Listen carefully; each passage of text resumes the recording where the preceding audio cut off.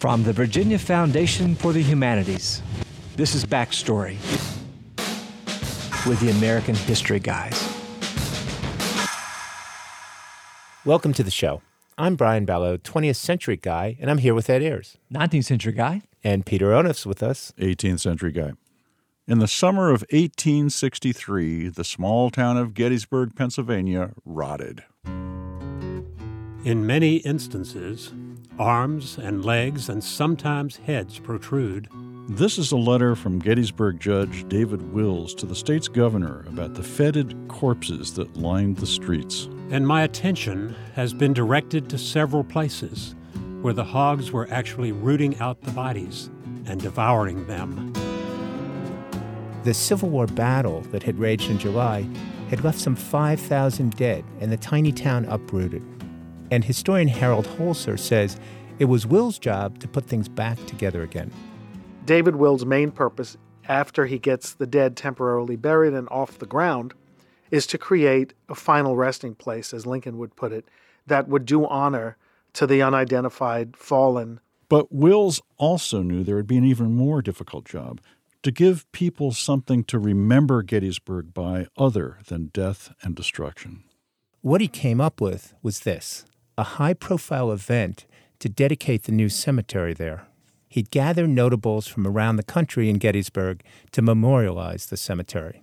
It was a brilliant PR conceit to have a massive event, if for no other reason, that the war hadn't ended at Gettysburg.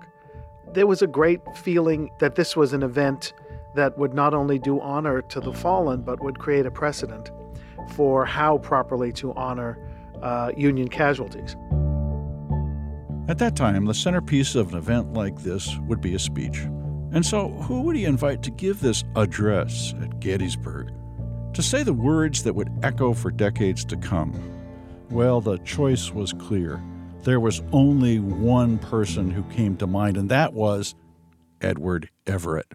Standing beneath this serene sky, overlooking these broad fields, now reposing from the labors of the waning year.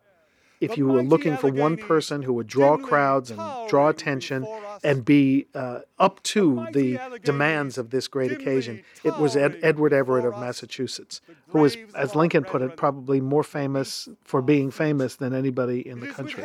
He had been president of Harvard, a senator, a governor, an ambassador to England, a vice presidential candidate, and very famous for giving public speeches from memory. So he was the obvious choice. 10 coffins of funereal cypress receive the honorable deposit. As it turned out, Wills was right. November 19th, 1863 would be remembered for generations, but not because of the 2-hour speech Everett gave that day. It was a 2-minute follow-up by President Lincoln that would go down in history.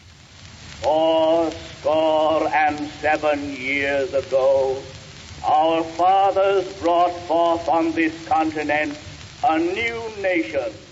This is the earliest recording of the Gettysburg Address that we were able to find. It's from a commemoration in November 1913, the 50th anniversary of the actual speech.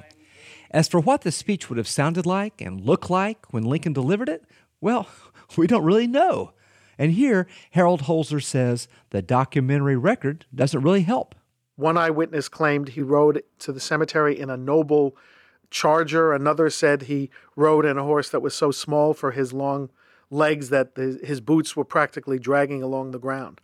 Some eyewitnesses said he was received with tumultuous cheers. Others said there was a sort of a grave silence. And what about the famous words themselves? Well, early writers claimed that Lincoln dashed them off on the back of an envelope on the train ride to Gettysburg, while others say he struggled with them for weeks. Even today, historians continue to debate the meaning of those words in their own time. Some say people would have understood them as being all about union, while others argue that they were clearly about emancipation. But most agree that regardless of how the speech was understood, it didn't really stand out as especially important in its own time. So how did it become so famous? And how do other speeches that are big hits in their own time fade from the memory of later generations?